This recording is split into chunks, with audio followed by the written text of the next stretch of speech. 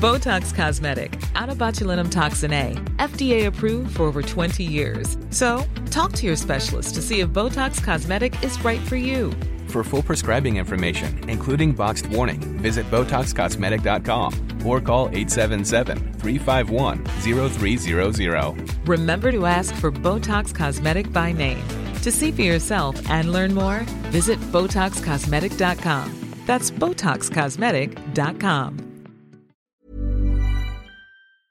This episode of Politics Without the Boring Bits is sponsored by BT, because BT means business. BT knows that businesses come in many shapes, sizes and guises, from the person just starting out at their kitchen table to the biggest employer, which is why no matter what line of work you're in, they've got your back to help you succeed and do what you do best. No doubt connectivity is a must in Westminster, and it's certainly helped us to get this episode created and distributed to you listening right now. BT already connects more than 1 million businesses and public sector organisations, offering secure and reliable connectivity. Nearly 3/4 of people running a business or side hustle feel they couldn't do so without reliable broadband and mobile connectivity. That's why having connectivity you can count on is a must for business, whether it be facilitating multiple devices being connected at once, or making team calls or guest Wi-Fi access for customers. BT's connectivity helps keep you and your customers happy. Whatever your business, BT's got your back. Search BT's got your back.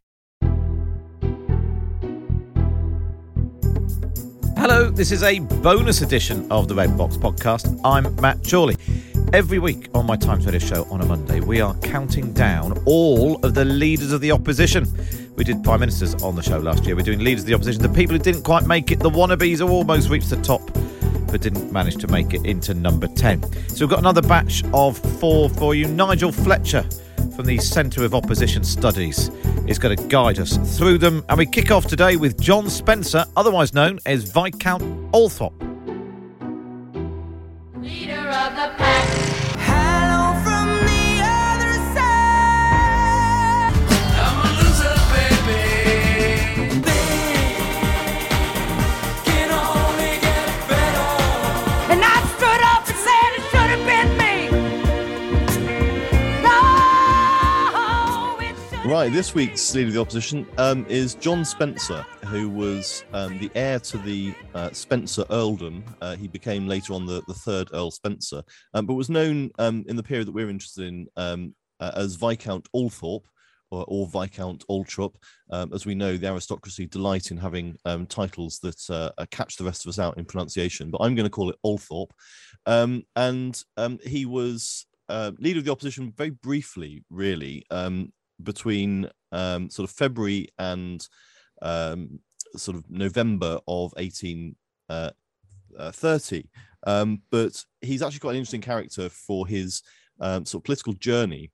As an aristocrat, he was, as well as having something which I think is always to the good, which is the same name as the actor who played Leo in The West Wing, which puts him in a good place in my book to start with. But so he was born at Spencer House, the family home in London, and was the eldest child of the second Earl Spencer. And his biographers have noted that his upbringing was rather blighted by quite a formidable mother who frankly bullied her children, and they suggest that harmed his self-confidence into adulthood. And certainly he does seem to be a fairly modest and unprepossessing man in his career. He wasn't particularly dominant in the way that sort of some political figures were. Educated at Harrow, whilst he was there, he was a contemporary of 4 future prime ministers, Viscount Godric. No, what, Yeah, that's another reason to knock your confidence.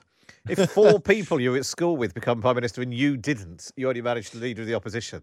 Indeed, and he was there with Viscount Godric, Robert Peel, Lord Aberdeen, Lord Palmerston, and then went up to Trinity College, Cambridge. And he was, as we've become used to, elected, in inverted commas, to the House of Commons for one of the rotten boroughs, in his case, Oakhampton, in 1804. But he then famously fought an election in 1806. He resigned that seat and at his father's instigation, fought a seat in 1806 to replace William Pitt, who had died, and who sat for the seat of Cambridge University. The universities in those days had their own seats in Parliament. And predictably, he lost that. It was never going to be one that he was going to win. And he then was found another seat in Northamptonshire, where the country seat of the family was, and he held that seat for the rest of his time in the Commons. It's worth saying it's a bit confusing sometimes when we have people with aristocratic titles in the House of Commons.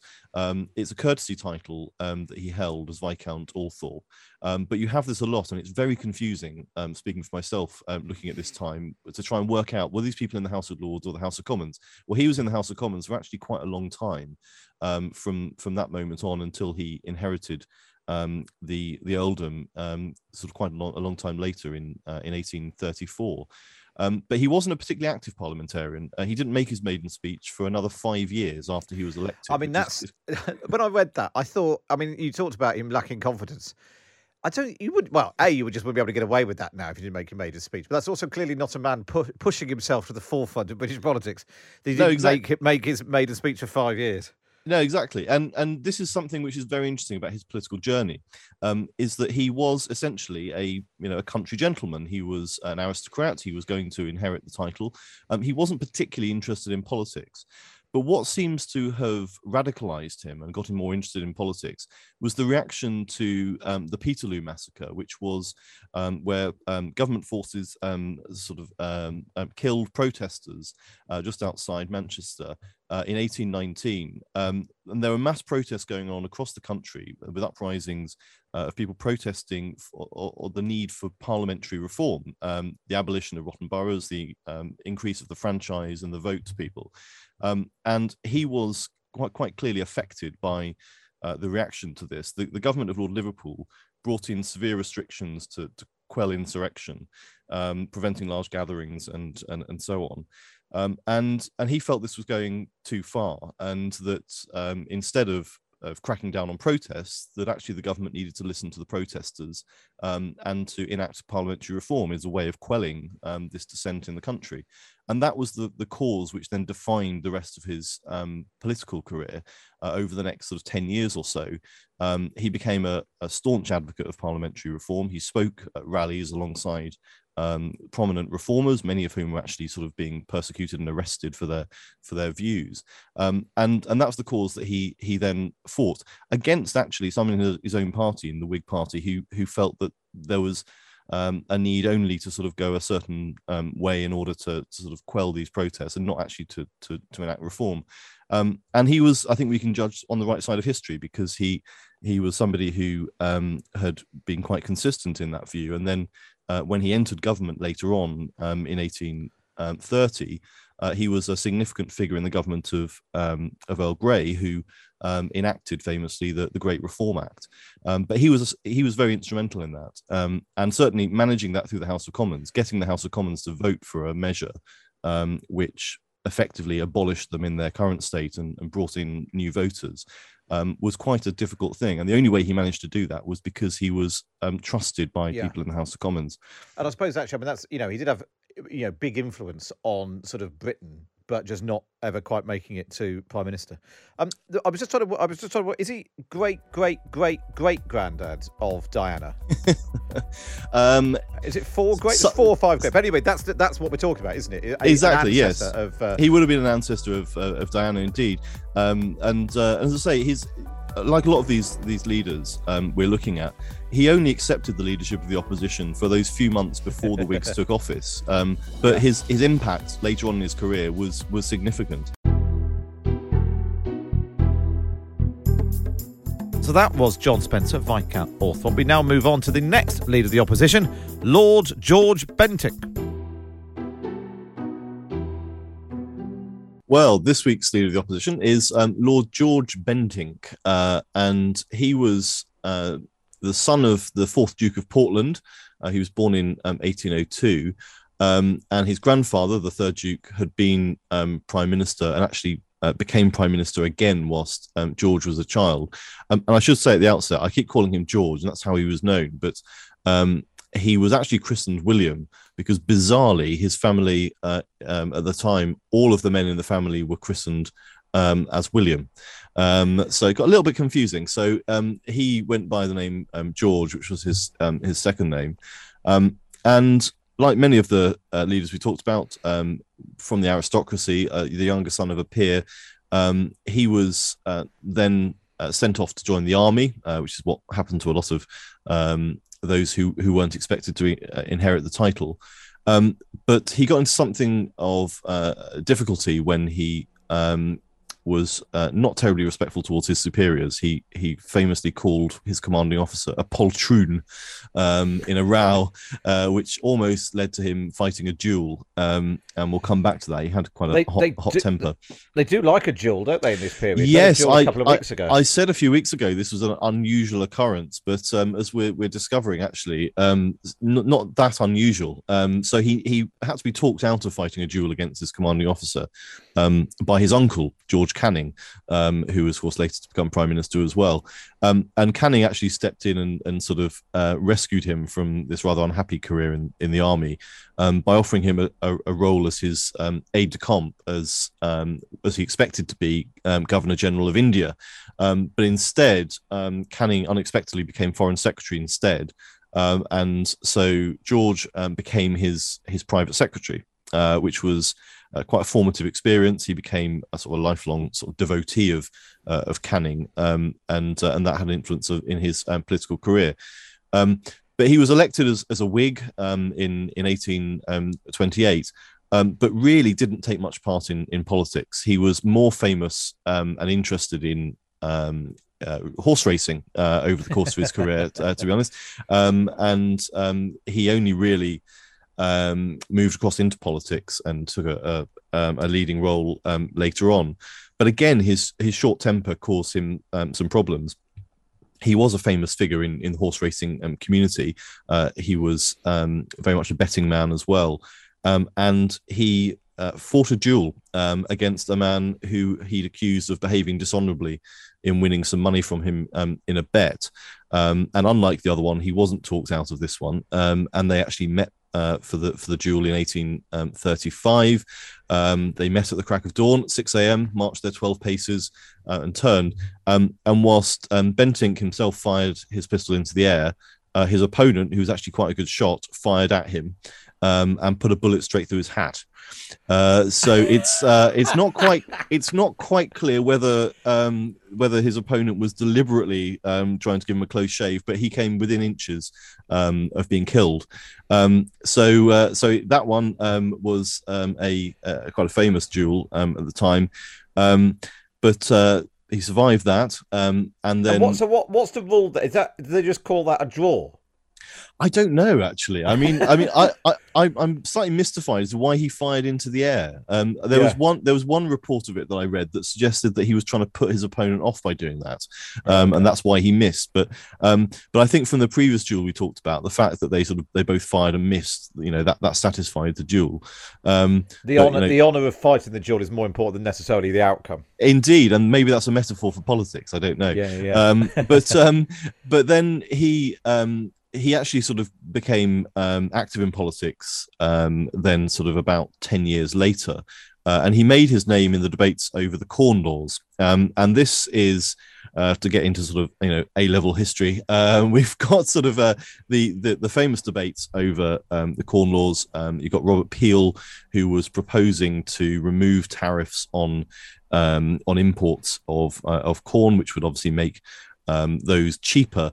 This was heavily opposed by the sort of farming and landowning interest in the country, and it was an issue which completely split politics. It was really, and we can overuse this comparison, but it was really the kind of Brexit of its day. This was an argument about sort of free trade versus protectionism, and it split the Conservatives down the middle. And it was Disraeli is perhaps the more famous of the protectionist rebels against Robert Peel at the time. But he and Bentinck formed a double act on this, and they were very close, and they were campaigning against the repeal of the Corn Laws, which they failed to achieve because the Corn Laws were repealed with support from the Whigs. But shortly after that, Disraeli and Bentinck brought about Robert Peel's downfall by ensuring that he lost a vote on another measure. And so at that point, you then had a Whig government came in under Lord John Russell, and the Conservatives went into opposition, but they were split between those who followed Robert Peel, who were in the minority, and the majority of the Conservative Party, who were protectionist. They were led in the House of Lords, as we've discussed before, the split leadership of the opposition at the time. They were led in the House of Lords by the Earl of Derby, or Lord Stanley as he then was, and Bentinck became the leader of the opposition in the House of Commons. And the only reason he did really was because Lord Stanley didn't trust Disraeli.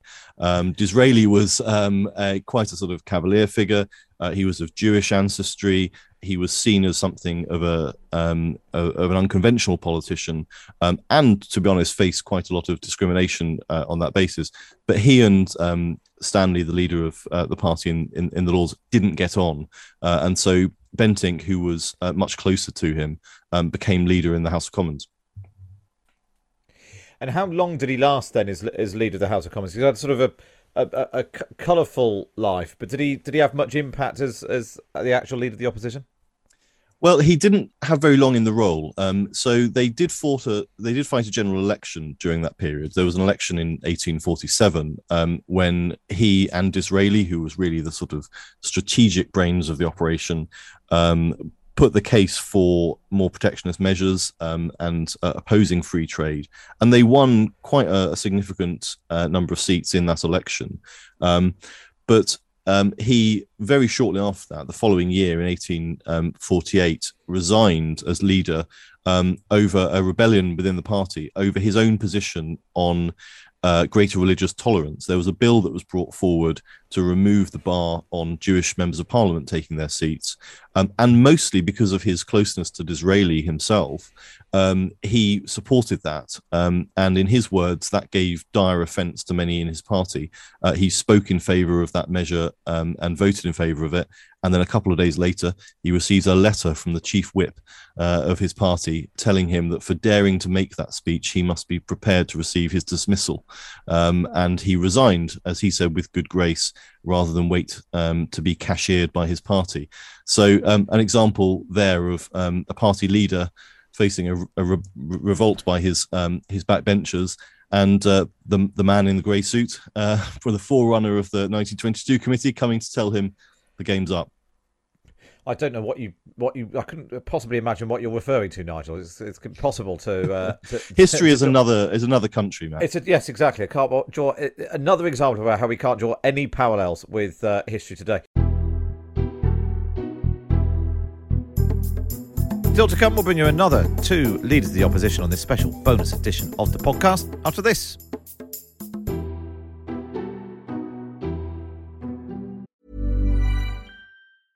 Introducing Wondersuite from Bluehost.com. Website creation is hard, but now with Bluehost, you can answer a few simple questions about your business and get a unique WordPress website or store right away. From there, you can customize your design, colors, and content. And Bluehost automatically helps you get found in search engines like Google and Bing. From step-by-step guidance to suggested plugins, Bluehost makes WordPress wonderful for everyone. Go to bluehost.com/wondersuite. Finding your perfect home was hard, but thanks to Burrow, furnishing it has never been easier. Burrow's easy-to-assemble modular sofas and sectionals are made from premium, durable materials, including stain and scratch-resistant fabrics. So they're not just comfortable and stylish, they're built to last. Plus, every single Burrow order ships free right to your door. Right now, get 15% off your first order at burrow.com/ACAST. That's 15% off at burrow.com/ACAST. This episode of Politics Without the Boring Bits is brought to you by Luton Rising, owners of London Luton Airport, the UK's most socially impactful airport. Find out more at lutonrising.org.uk.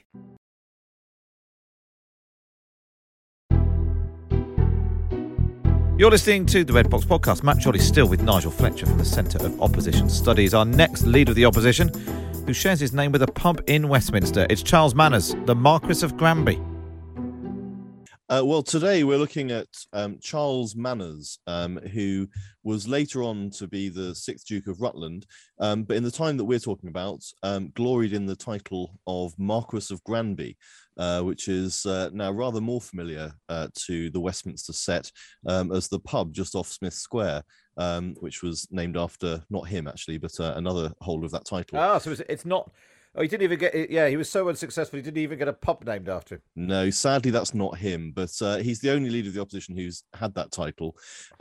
So I was going to suggest we might have done the interview in the pub, but I think the trains are a bit screwed, aren't they? So, yeah, a bit. So tell us all about him then.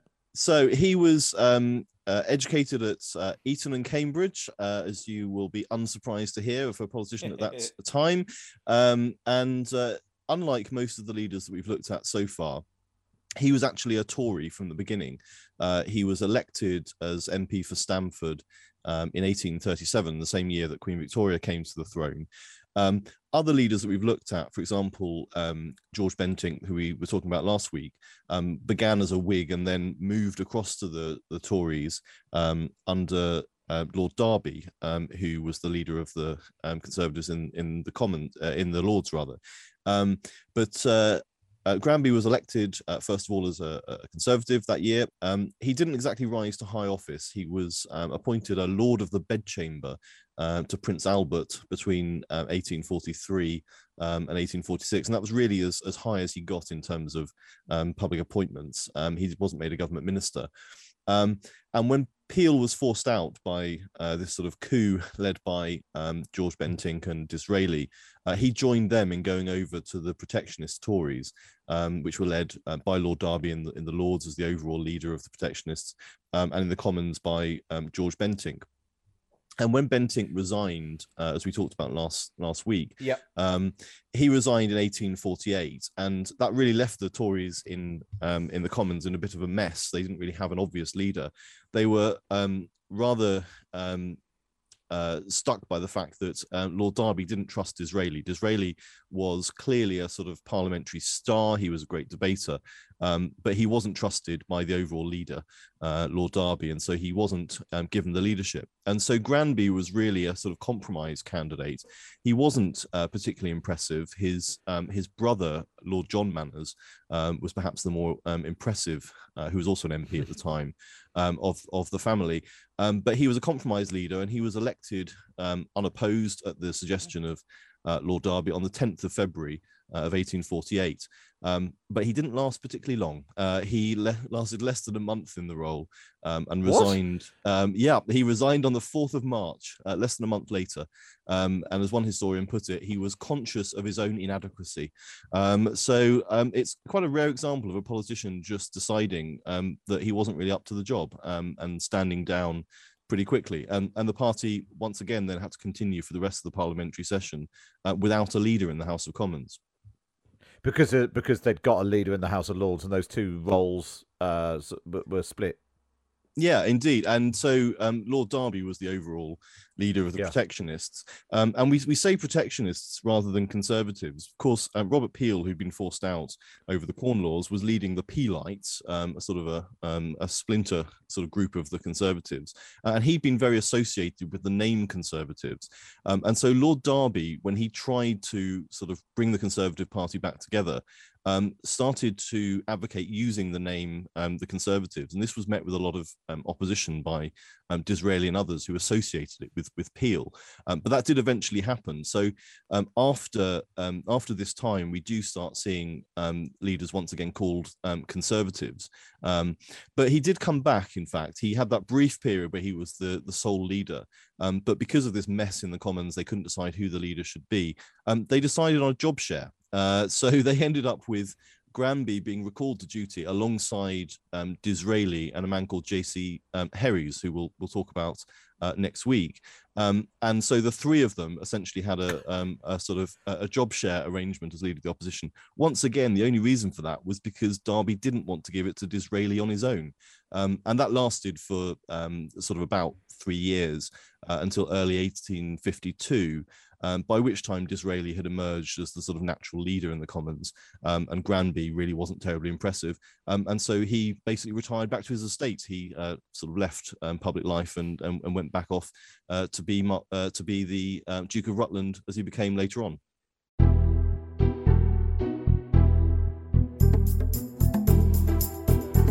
So that was the story of Charles Manners, Marquess of Granby. Next, John Charles Herries. This week's Leader of the Opposition is John Charles Herries, frequently known as just J.C. Herries in his time. And he was one of the older opposition leaders that we've looked at in this slot. He was born in 1778. And what's also important to note about him is, unlike many of the others we've talked about, he wasn't an aristocrat. He was the son of a London merchant who later went bankrupt. And he was then educated not at Eton and Oxbridge, but at Cheam and the University of Leipzig. So he's already a bit different.